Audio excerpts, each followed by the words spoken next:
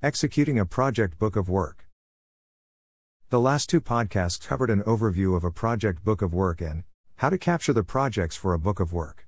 So following these steps will mean that you have a consolidated, signed-off list of the projects that need to be executed. Now comes the more difficult step of executing the book of work, making them reality. This podcast will cover some important steps you will need to take to give the book of work the best chance of being successfully executed. 1. Demand exceeds budget. It is highly likely that the initial budget estimates for the book of work will exceed the amount of available budget. This means that if the estimates remain the same, it will not be possible to complete all of the projects in the list.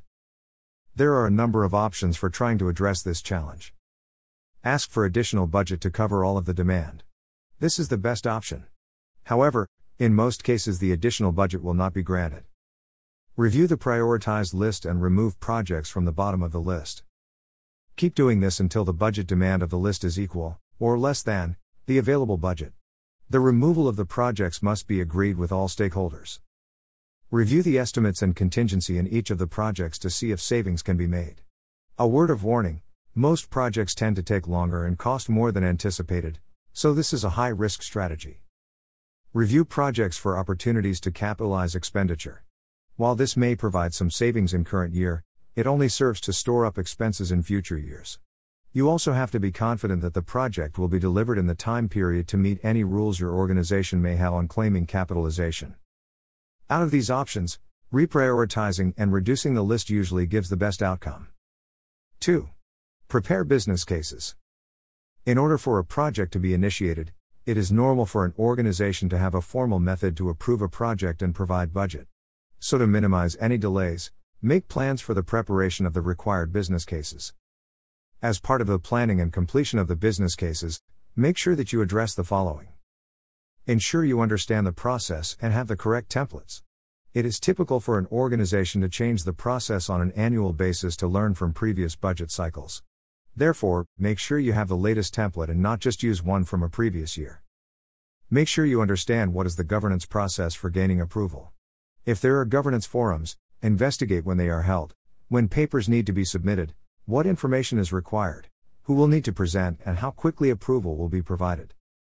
It is critical that you take the time to ensure that the business case is robust and presents a compelling investment case. Do not simply treat it as a form-filling exercise. You want to make the business case easy for people to say yes. 3.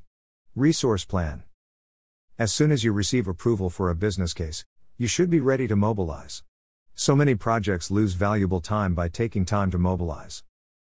Based on your prioritized list, make a plan of the resources you will need as soon as a project is approved. This will typically not be the full set of resources, just those that will be needed on day one to allow progress to start. If possible, try to identify potential candidates. Ideally, these will be people who already work for the organization. However, this may not always be the case. Therefore, it is prudent to start building a list of possible resources external to the organization. Summary. Having an agreed project book of work is a great start. However, the real success comes from making plans to quickly mobilize and execute the book of work.